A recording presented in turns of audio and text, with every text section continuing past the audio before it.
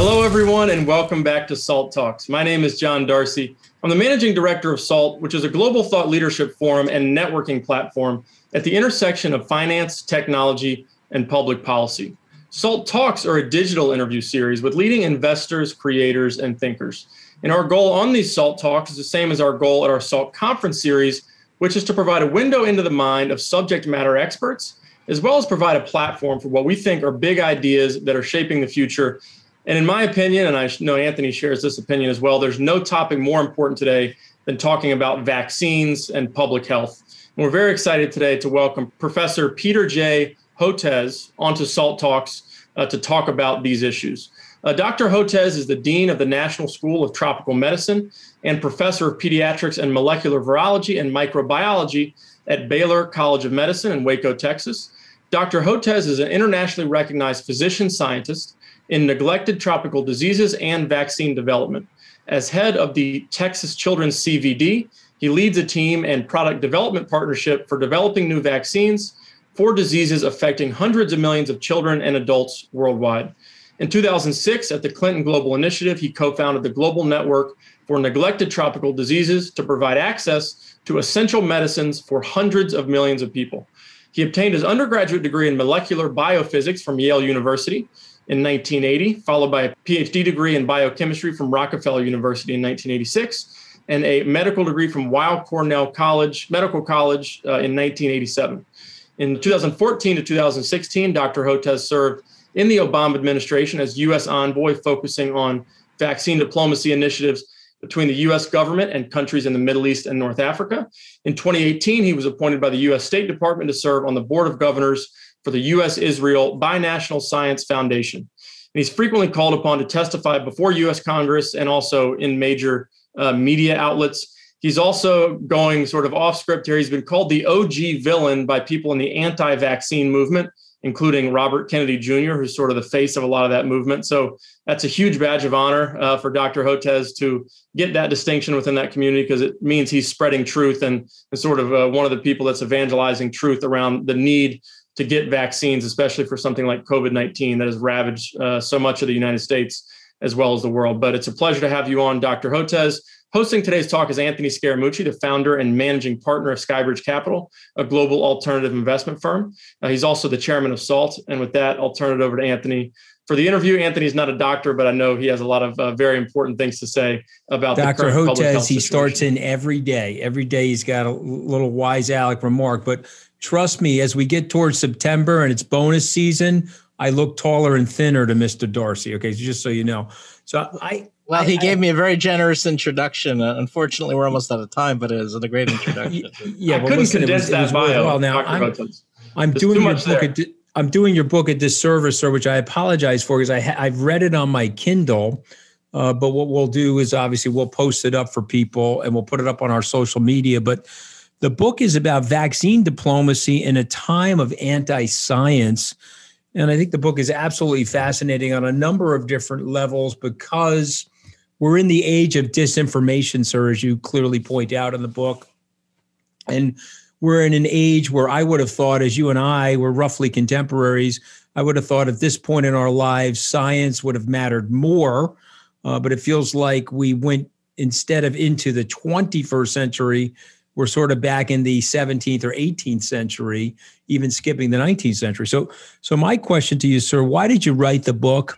What can our viewers and listeners learn from purchasing the book, which I strongly recommend that they do? Yeah, I think you're absolutely right, Anthony. You know, we're in this bizarre period of what I call anti-science. It's globalized. It's become its own empire, which we'll talk about more. But the reason I wrote the book was from my time as U.S. science envoy in the Obama administration. I was there in the Middle East and North Africa at a very difficult time, 2015, end of 2014, 2015, 2016. It was during the Syrian conflict, the civil war, the ISIS occupation, the proxy war between the Saudis and the Iranians was starting in Yemen, and the Arabian Peninsula had destabilized. And I saw how war and political collapse was bringing back vaccine-preventable diseases, neglected tropical diseases like leishmaniasis, this huge rise in in Aleppo. And while everyone was focused on the geopolitical consequences, what I saw was a massive eruption of disease. And also noted how we were seeing this in Venezuela with the Maduro regime, and in Central Africa and the Boko Haram areas in northern Nigeria, and then even what was happening on Texas and the Gulf Coast, and realized that the kinds of forces that were bringing back diseases were things that, as a MD and a PhD physician scientist, I was never trained to think about: poverty, war, political collapse, climate change, anti-vaccine, anti-science movements. And yet these were the disease drivers. And all that book was finished about a year before COVID-19 erupted, so that COVID-19 was, in some ways, I see it as a culminating event rather than something extraordinary. This was all predicted and predictable based on the huge unraveling that we're seeing. So I want to ask you about the moment. Was there an epiphany? You're obviously a medical doctor, university professor. You've had this work as a political public servant for our country. Thank you for that. But was there a moment, was there an epiphany where you were like, oh my God, there's a tremendous amount of disinformation out there, and that disinformation is in a prairie fire situation growing at a time when we don't need that, frankly. We need scientific fact on the ground and data.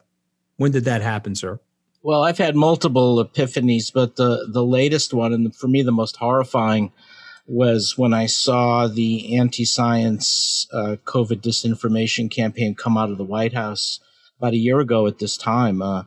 And, going up against anti-vaccine groups for years, because I have a daughter with autism, and I have 4 adult kids, and I have a daughter with autism and intellectual disabilities, and wrote a book about it called Vaccines Did Not Cause Rachel's Autism, to debunk all of the fake claims that vaccines cause autism from the anti-vaccine lobby and what autism is.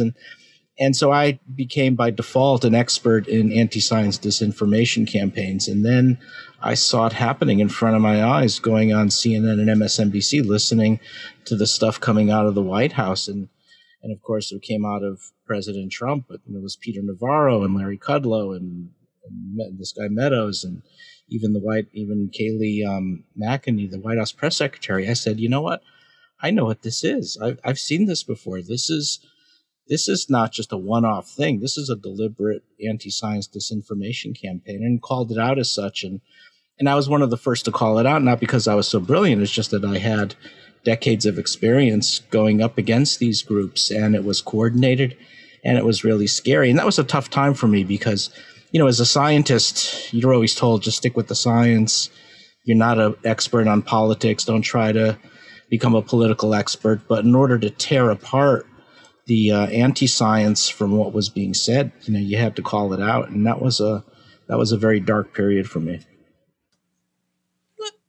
Let's say that we're speaking today to anti-vaxxers.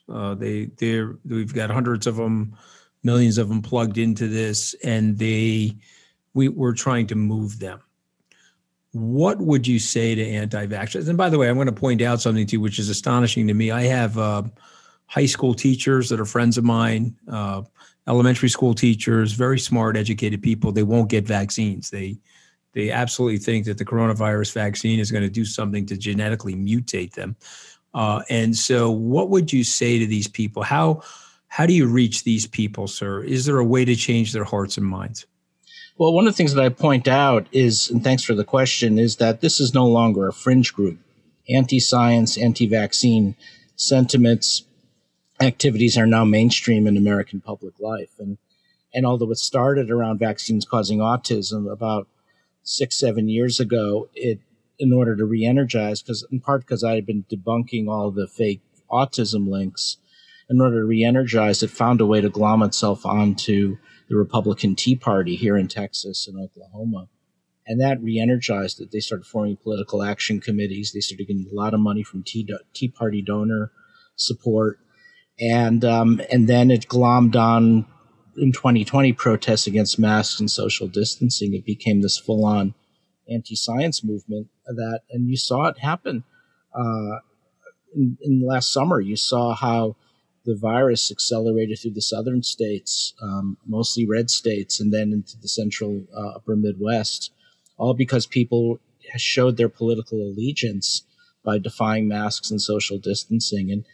And now we've got multiple surveys, including one of ours that we did with Texas A&M, and then one that the most recent one, PBS NewsHour, finds that, quote, white Republicans are now the leading anti-vaccine or most vaccine hesitant group. And it all began about 6-7 years ago with under this banner of health freedom, medical freedom. And it's now become mainstream. And this is a huge issue. And so trying to combat the disinformation is not easy because it dominates the internet. There are more than 480 fake anti-vaccine websites, all revved up on Facebook and Instagram and Twitter.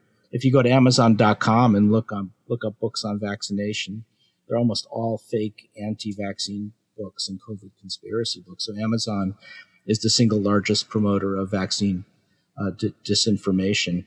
And then, of course, as if that weren't complicated enough, you've got now the export of this to Western Europe. You had anti-mask, anti-vaccine rallies in London and Berlin and Paris. In Berlin, they tried to storm the Reichstag, where it was reported it was linked to QAnon. And then if that were not complicated enough, then you've got what U.S. and British intelligence report is a systematic program of weaponized health communication. That's the term they use coming out of Putin's Russian government. So this is a mainstream movement now, and it's as big a threat, I think, to our country as anything that we build infrastructure to combat, like nuclear proliferation or terrorism. I think it's reached that level.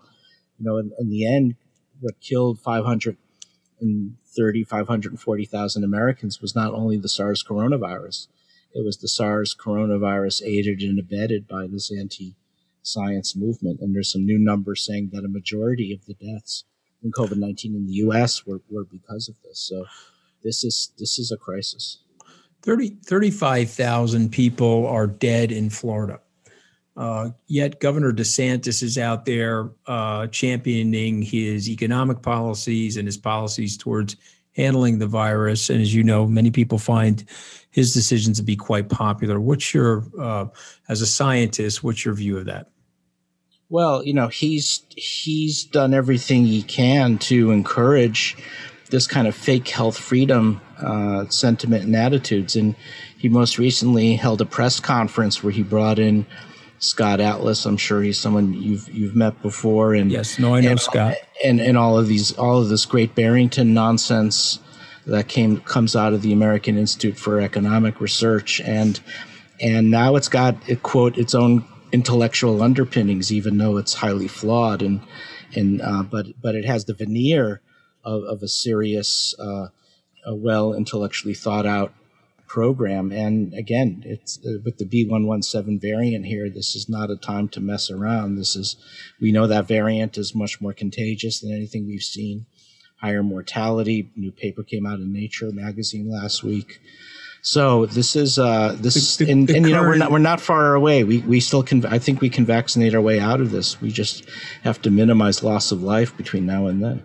But the current vaccines on the market right now are somewhat protective of that variant. Is that fair to say, or they just that's right. So it looks as though all of the Operation Warp Speed vaccines, which by the way is another terrible name, are not only protective against the original lineages, but against the B117 variant, which is going to be the dominant one in the foreseeable future. That's the one that came out of England.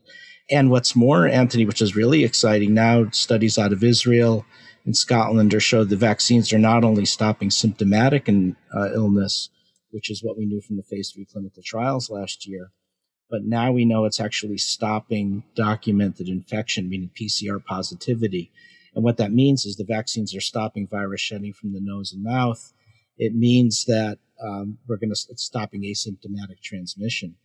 So that I'm pretty confident now if we can vaccinate most of the American people, we can actually vaccinate our way out of this epidemic. We can actually halt virus transmission and get back to something that resembles something very normal. And as you know, no one has been more straightforward about giving bad news to the American people than I've been. And so this is a very optimistic thing I'm saying, and I firmly believe it, that we can conquer this virus in the United States. We have a big problem globally, but in the United States, I think. Well, listen, I found you throughout this whole process to be a voice of reason, sobering, facts-based, but also a voice of reason. And I think, I owe it to you and people like you and Dr. Sanjay Gupta, et cetera, for telling the truth to people and also helping us conform our behavior to create more safety for our families and even, elderly people in my family. But Doc, I'm going to take this,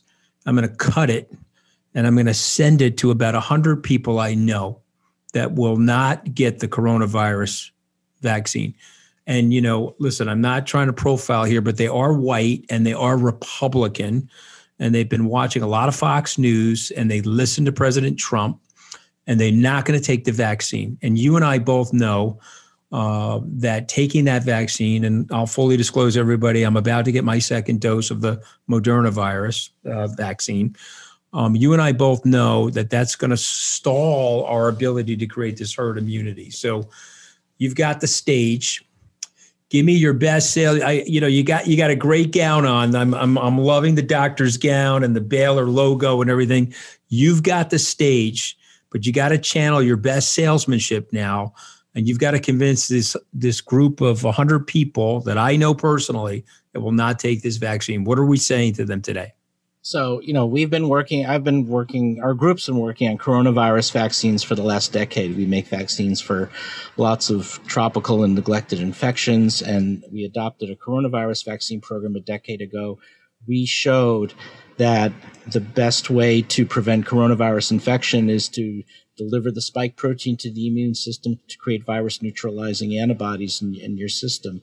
We now know that those virus neutralizing antibodies from a vaccine will save your life. Will that vaccine make me sterile, doctor? It won't make you sterile. It won't modify your DNA. In fact, we've put out a series of articles now debunking all of the fake assertions, ranging from that it's going to modify your DNA, creating genetically modified humans, to 5G nonsense, and the list goes on. What we know is that by getting vaccinated, getting virus neutralizing antibodies, that's the closest thing to a guarantee that you will not go to a hospital or an intensive care unit because of COVID-19. And we know that the only way to get back to a normal quality of life in the United States is to get just about every adult vaccinated. And if we do that, I think the masks can come off. I think we can get back to school, get back to college, get back to ball games, get back to everything else that we like to do. In 2000, I think that's brilliant, and I'm going to cut that, and I'm going to try to reach as many people with that as possible. In 2012, David Quammen wrote a book called Spillover. He talked about the animal population and the human population running into each other now as the population of humans is spilling over into the animal population, 7+ billion of us, and it causing these transfers, these zoological or zootropic transfers of viruses from mammals to humans. What is your opinion of that? More of that going to happen in our future? And are these mRNA vaccines, can they be reprogrammed to help prevent the next big pandemic? Yeah, a lot to unpack there. Well, first of all, what's happened now, for the first time, more people live in urban areas than rural areas. That's been a trend that's been accelerating over the last decade. So if you project decades out, the human race is going to live in a series of megacities, massive urban structures that outstrip water and sanitation. And, we're looking at a megacity is a city over 10 million people. So Kinshasa and Lagos and Dhaka in Bangladesh, Fortaleza, these are going to be massive cities, and they're going to encroach upon forested areas where bats live. And we know bats not only are natural reservoirs of coronaviruses, but also Ebola virus and Nipah virus. So we should expect more of this kind of contact going on, and particularly in areas where there's enormous amount of crowding that outstrips infrastructure, that just can ignite a virus along one of these big mega cities. So unfortunately, this is going to be a new reality, and we now need to take steps globally in order to get ready for this. So what I've been saying is we've had SARS in 2003, MERS in 2012. That's when we started getting involved in this, making those vaccines. We've got COVID in 2019. We'll have COVID 26. We'll have COVID 32. And we need to get ready for that as well. 500,000 plus deaths in the United States, obviously very tragic. And some of those, as we both know, could have been avoided had we had better unified theory around public health and safety, and obviously a bigger outpush on the vaccines. We also both know that President Trump and his family took the vaccine, but didn't want to tell people about it because they prey on these people's conspiracy theories and their anti-vaxxing situation. What would you say to President Biden, who is now at the helm? How do we cleanse ourselves of this disinformation? What do we do from a public perspective, a private perspective, to try to get this right going forward? Well, let me tell you. Well, first of all, I would like to say, he is responsive to the scientific community, or has been. And I've worked with President Biden when he was a senator around neglected tropical disease legislation, very committed to things like this. And he, he came out right after the inauguration saying he was going to vaccinate 100 million people in 100 days, and said we're going to fully vaccinate the American people by the fall. But those of us in the scientific community saw that B.1.1.7 variant, and we said, this isn't going to work. He's got to do this by late in the spring. And they responded. They were responsive, and they figured out how to do that. So I have to tell you, that's one of the more impressive things I've seen in terms of responding to a pandemic threat by an entity in the U.S. government. What he has to do now, which so far I haven't really seen, maybe there are things going on behind the scenes, is reaching out to the other side, reaching across the aisle. And I know he's capable of it. He's had a great track record of doing it.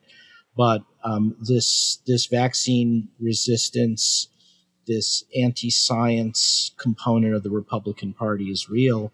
And as I say, in the past, it was just, from the, pretty extreme people down here in Texas and Oklahoma under health freedom, medical freedom. It's mainstream in the Republican Party right now. You have multiple members of Congress now publicly stating they're not going to get vaccinated.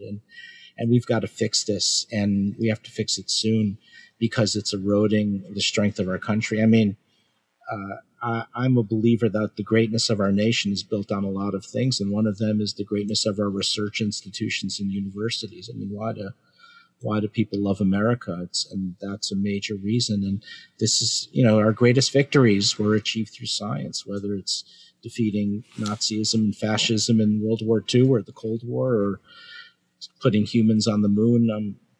We have always been a science-driven country for the last 100 years, and to get away from that is so self-defeating. And this means reaching out to the Republicans, and I'm doing my part.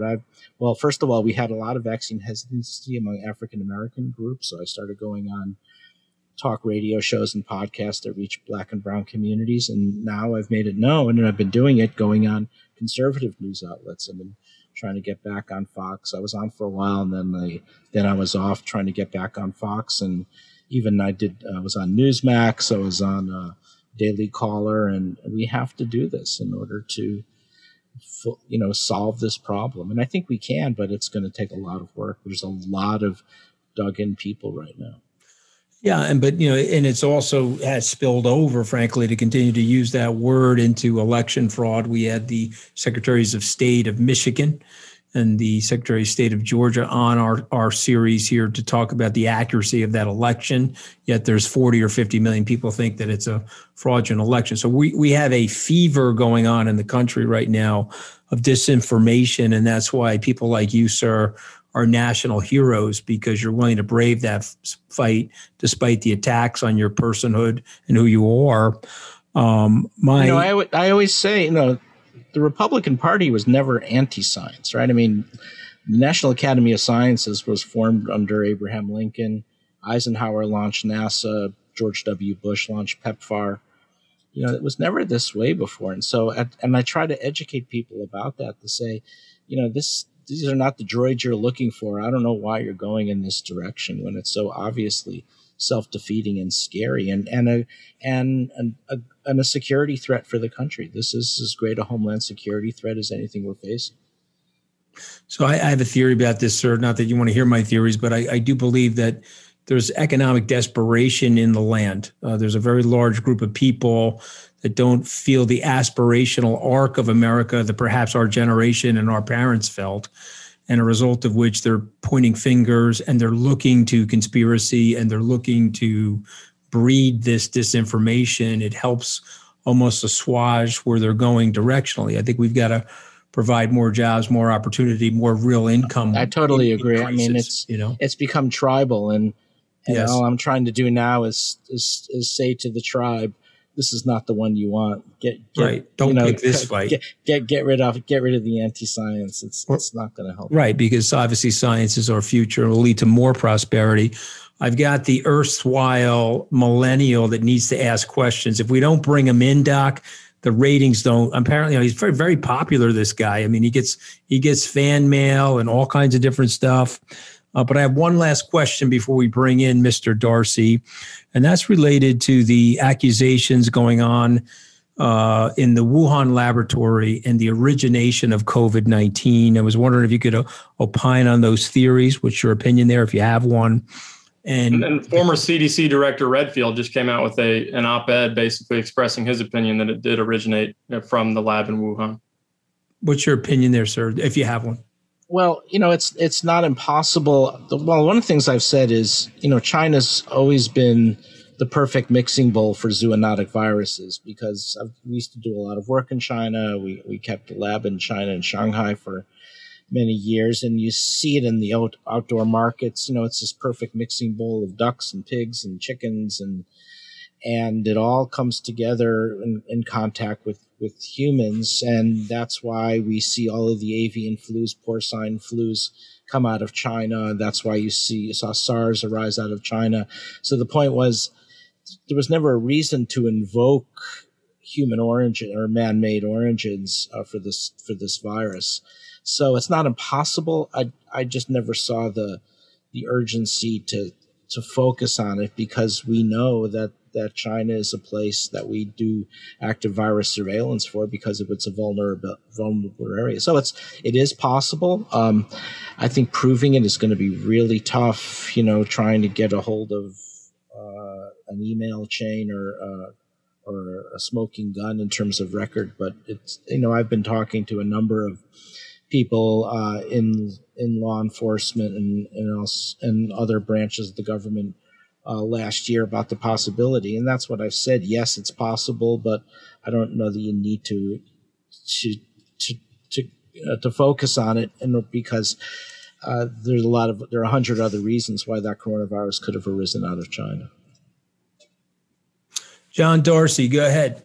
All right. So you talked about how in the U.S. we're on a path, and we were talking about this before we went live, on a path. There was an op-ed written recently, or an article written recently in the New York Times, about how the current dilemma facing the Biden administration is what to do with the oversupply of vaccines, which is obviously a high-class problem to have when 6 months ago or 9 months ago, we didn't know what the timeline was going to be for even developing a vaccine. So it's promising. The arc of vaccinations in the U.S. is relatively promising, notwithstanding the anti-vax movement. But around the world, it's a much different picture. So a lot of countries, whether it be in Africa or Middle East areas that you covered under the Obama administration, or Asia, there's a lot of countries that have zero vaccinations. So how do we look at our role in the world as the United States, as a leader around the world, not just for altruistic reasons, but also for selfish reasons, in terms of really extinguishing this virus in a way that will be lasting, for hopefully the foreseeable future?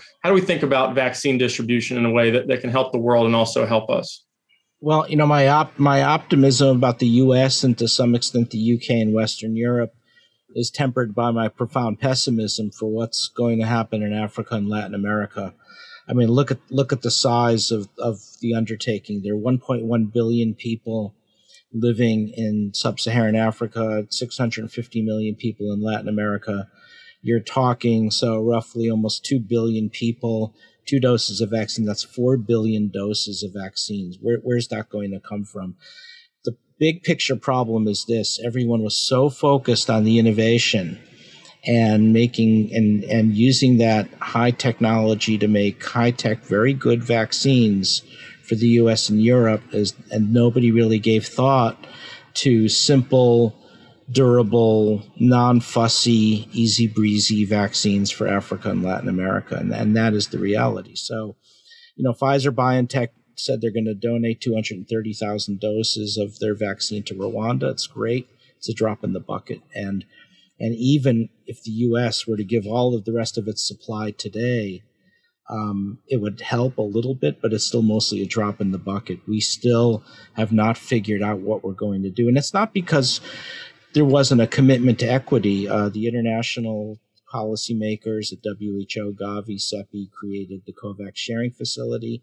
It's well designed in its structure, but the vaccines just aren't there because we were so focused on the shiny new toys in terms of the types of vaccines that we're going to make that nobody gave attention to that. So we, early on started making a low-cost recombinant protein vaccine for COVID-19 that now we've licensed to Biological E and Hyderabad. They're like Serum Institute of India, one of the big manufacturers, and they have the capacity to make 1.2 billion doses, which is what they're doing. But it was interesting when I, in 2020, as I was, calling out the disinformation campaign in the White House, I was also on the phone trying to raise money because nobody cared about our vaccine because it wasn't a high-tech, cool vaccine. It was something it's the same technology you use as the hepatitis B vaccine that's been given for 4 decades. And we raised around $4 or $5 million privately, including from Tito's Vodka. So if you, and the Kleberg Foundation and JPB Foundation. So if you order a cocktail tonight and it has vodka in it, it's got to be Tito's. So my mother-in-law is gonna take care of that herself tonight. So Tito's is well supported in my household. Trust me. All right. Well, good. And but sort of sad. And his grandmother-in-law too, I might add. But let's keep going. If Bacardi was involved in the vaccine distribution, then that would be covered by my grandmother-in-law. But we're certainly open to hear from Bacardi. Yeah, well, her diet, and just so you know, and I want everybody to know this, is Diet Coke and Bacardi seems to be going very well for her at age 83 and counting. Go ahead. And this is, I don't want to waste too much time on this, but speaking of her, she's 82 years old. Her husband got COVID, thankfully survived it after a tough couple weeks, but she slept in bed with him every night that he had COVID-19, never got it. Never got infected. It was the most bizarre thing that we couldn't figure out what was going on. It just goes to show you the weirdness of this disease. It really, for so many reasons, it's so odd. So the point is, and so in terms of what the Biden administration should do with the excess is they should provide it to the COVAX facility and let them distribute the vaccine. What I prefer not happen is for the Biden administration to do what the Russians and the Chinese have been doing, which is using their vaccine as a bargaining chip in a very transactional way, making one-on-one deals with countries in what's now being called vaccinationalism. We've got a good COVAX sharing facility. If they're going to provide vaccine, don't use it as an instrument of foreign policy. Use it as to provide for the equity mechanism that's been set up. And I think that's probably something like that will happen. But again, it's still not enough. I'm really worried. And now with that B1351 variant, the South African variant going up from South Africa to Mozambique, Malawi, Tanzania, I'm worried it's going to destabilize the African continent. You've got the P1 variant coming out of Brazil that could do the same. This could be a real, as terrible as things have been, this could be even more concerning humanitarian catastrophe. And so I hope our vaccine can make a difference. And I worry about the bad press around the AstraZeneca vaccine because that was one of the other workhorse vaccines that we were counting on for low and middle income countries. So this could be the next phase, the next crisis of the pandemic. The US, UK, Europe looks after itself and the rest of the world suffers dramatically. Are you worried actually about the efficacy of the AstraZeneca vaccine at all, or do you think it's purely something that the PR has gotten out of control and it's going to damage pandemic response as a result? Well, it's a race to the bottom to say who was the worst public health communicator. Was it the White House Coronavirus Task Force in 2020, or was it AstraZeneca? They certainly have not done themselves any favor, but the individual European countries made a lot of mistakes too. I mean, Germany, the Paul Ehrlich Institute set out such a damning press release a day before the European Medicine Agency said it's safe to use. And so this creates a lot of confusion. And we have to remember this anti-vaccine, anti-science empire has deeply infiltrated the low and middle income countries. It's in India, it's in Africa, it's in Latin America. So we're going to get a lot of people who will die refusing COVID vaccines in Africa and the Americas. And so this is going to be a huge issue. In terms of the vaccines, are you worried about their ability to inoculate against these variants? How concerned should we be generally about the variants and, not just the fact that they're more contagious, but their potential resistance to treatments that we've developed so far? So all of the vaccines work equally well, it looks like, against the B.1.1.7 variant, which is the dominant one now in the U.S., and will be dominant for the foreseeable future. Down the line, we may see a rise in that P1 from Brazil or B.1.351 for South Africa. It's here, but it seems to be outcompeted by the B.1.1.7 variant from the U.K. As we get this under control, it might become a problem later on. So I'm already giving a heads up to people. Don't be surprised if you have to get a third dose of your Moderna or Pfizer vaccine or a second dose of the J&J vaccine either later on this year or next year. And that boost may be slightly reconfigured to target those particular variants. I don't think we're going to need to get vaccinated every year like flu, but anticipate at least one additional boost. Yeah, that was sort of my next question. I actually had COVID myself in early December. I got the first dose of the Moderna vaccine a couple days ago, and it knocked me out for 24 hours. It was sort of the classic COVID symptoms. And so I was curious about, revaccination, whether it's going to be like the flu, but you sort of answered that. Do you anticipate that? Well, remember, if you've gotten COVID and recovered, that's almost like your first dose of vaccination. Yeah, exactly. For your first immunization. And some people, unfortunately, don't handle the second immunization as well. So, Anthony, if you get vaccinated this afternoon, don't make big plans for the next 24 hours. 5 p.m. today. And, my wife had what was COVID arm, which I'm sure you've heard of, right? It was 1% of the people. Her arm grew up, like a bee sting. But like she always says, it's better than the alternative. And I think that's the thing we have to tell people. What you're doing is priming the immune system. You're allowing the immune system to recognize the virus and respond to it and kill it before it starts to wreak havoc on your system and causes an overreaction, potential blood clotting, all the other issues. Remember, it'll save your life, and that's the only. It's not. Yeah, on social, how social media is. I use the word guarantee, and people jumped on me for that, but it's about as close to a guarantee as you can have that you won't die from COVID if you get fully vaccinated. Where do you think we are? I have young kids. Anthony has young kids. Where do you think we are in terms of the research process around vaccinations for adolescents and children? And when do you think we'll have some finality on knowing what the best course of action is? Well, today or last night, Rutgers University announced they're going to require vaccinations for their college kids, and I think all the other colleges will follow suit. About 500,000 college kids got infected last year, and there were 100 deaths on college campuses, a lot of that from staff. So I think it's very reasonable because we'll have the vaccines here for all universities, college campuses, especially for those living in the dorms to require vaccination. I also think we may have the data by the fall to immunize adolescents and 10 or 12 to 16 to 18. And that will make junior high schools very safe places if teachers, staff, and the kids are vaccinated. I think for the little kids, we're probably a little further out, maybe by next year. we'll have that data, maybe sooner, but I don't think it'll be till next year. And then some decision will be made how far down an age group you go. Maybe this would be given something like a measles vaccine about 1 year of age. And the reason I say that, if you're vaccinating pregnant women, now it looks like pregnant women will have antibodies on board, and that will transfer to the placenta and fetus and protect newborn babies for a period of time, but it may limit vaccine effectiveness in the first 6 months of life. So I'm guessing could over time, projecting way out in the future, could be given almost like a preschool or measles vaccine.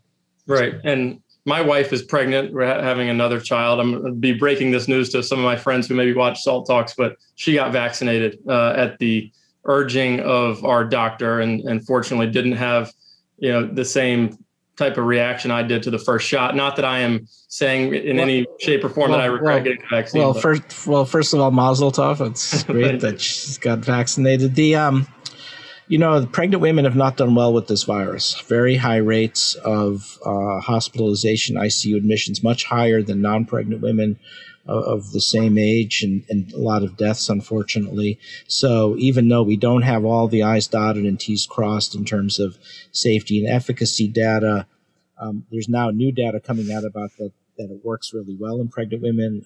We're still finishing all the safety studies, but the risk of what happens if you're pregnant and getting COVID, especially now with the B.1.1.7 variant, is so concerning that most of us are recommending go ahead and get vaccinated. And now the American College of Obstetrics and Gynecology is saying get vaccinated, and the Maternal Fetal Medicine Society is saying get vaccinated. So you did the right thing.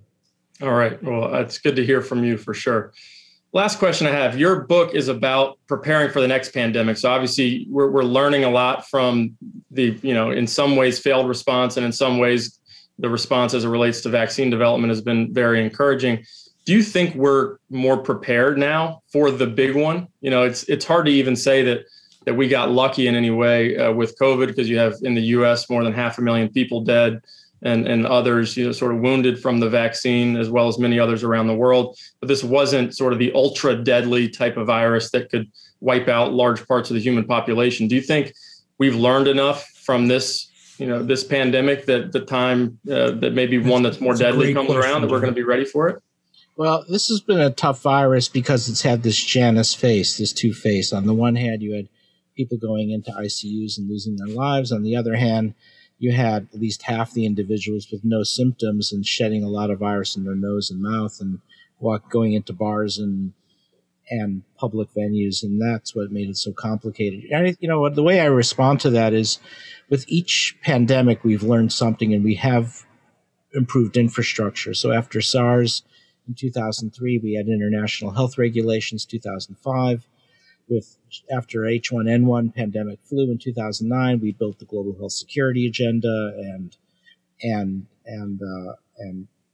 put in new infrastructure for monitoring flu. And then after Ebola in 2014 at Davos, CEPI was created, the Coalition for Epidemic Preparedness Innovation.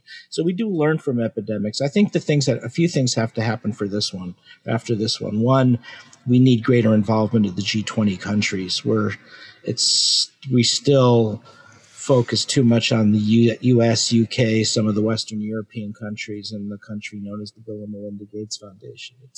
It's not enough. We've got to get full involved. We somehow have to figure out a way to get China on board, Russia on board, Japan more on board, Indonesia, Brazil, all the G20 nations. That's got to be a priority to G20 summit to work together. We have to build capacity for making vaccines. Right now, no vaccines are made on the African continent. Barely anything's made in Latin America. Nothing is in the Middle East. So building that infrastructure is going to be really important. I'm having a number of discussions about that. And lastly, we've got to defeat anti-science. And for that, I've been pushing hard on the Biden administration. I don't know if they'll do it, to create an interagency task force to really decide how they're going to conquer this, recognize how deadly a threat this is. And it means not only bringing in the usual suspects, the Health and Human Services agencies, but they're going to have to bring in Commerce and Justice Department. They're going to have to bring in State Department to do something about the Russian system of weaponized health communication. And I'd like to see that done at the United Nations level as well, bringing all the UN agencies to tackle this, because I see it as I've said at the beginning of the program, I said I see this as a bigger threat as nuclear proliferation or terrorism. And arguably it's killed more people than those two things combined right now. And yet there seems to be very little political will to want to do anything about it. So far, I'm sort of the lone person rattling the cage on this one. And maybe I'm overreacting just because I've been so targeted by them for decades. I've lost my perspective, but I see this as something very serious we need to confront. Yeah, I mean, people in their mind, they get worried about things like foreign terrorism and other things, but this is much more pernicious. And if you look at loss of life and damage to public health, this is much greater, but it just doesn't crystallize in people's mind the same way. Yeah, I still haven't found a good way to talk about it, because if I start to go on long enough, I start talking about QAnon and neo-Nazi groups and Putin, and I start myself sounding like someone who throws things at the TV at night. So I need to find if you listen to me long enough, you kind of understand it and start to agree, but I've got to figure out a way to say it in a more elegant way. Well, we don't blame you, given the fact that you've been labeled the OG vaccine king or public enemy number one by OG villain. OG villain. Okay. OG villain. We'll leave it with that. It's great to have the OG villain on Salt Talks. Anthony, you have a final word for Dr. Hotez before we let him off? I don't want to sound like a fanboy doctor, but I have an enormous amount of respect for you, because when you're in the public eye, and I've been rolled on a few times, when I got fired from the White House, I got rolled in broken glass by the nation's comedian. It's a brutal time for your family, and you're out there every day and you're taking buckshot every day. So for those reasons, I see you as a national hero and a global hero in this fight against the disinformation. And so it's once again a public service announcement from the SALT Talks and all of us here. Please get yourself vaccinated. The vaccines are safe. They will protect you and your family. They'll protect your loved ones, particularly your children. You're providing them a shield until we can get a vaccine up and running for them. And so if I got any of that wrong, Doc, let me know. But that's our message. That was brilliant. That was brilliant, Anthony. You're a great public health communicator. We need more of you out there. So, and we're thrilled to have you with us, and I hope we can invite you back. And the title of the book is Preventing the Next Pandemic: Vaccine Diplomacy in a Time of Anti-Science. And so I encourage people to read that book and share it with people that are reluctant to get the COVID-19 vaccine from one of the providers. And sir, thank you again for being on with us. Thank you. It was a real honor, and enjoyed speaking with both of you. It's been great. Thank you, Dr. Hotez, for joining us. And thank you, everybody, for tuning in to today's SALT Talk. Again, a big part of this battle is educating people. So please spread the word about this SALT Talk in particular. It's an important public service announcement.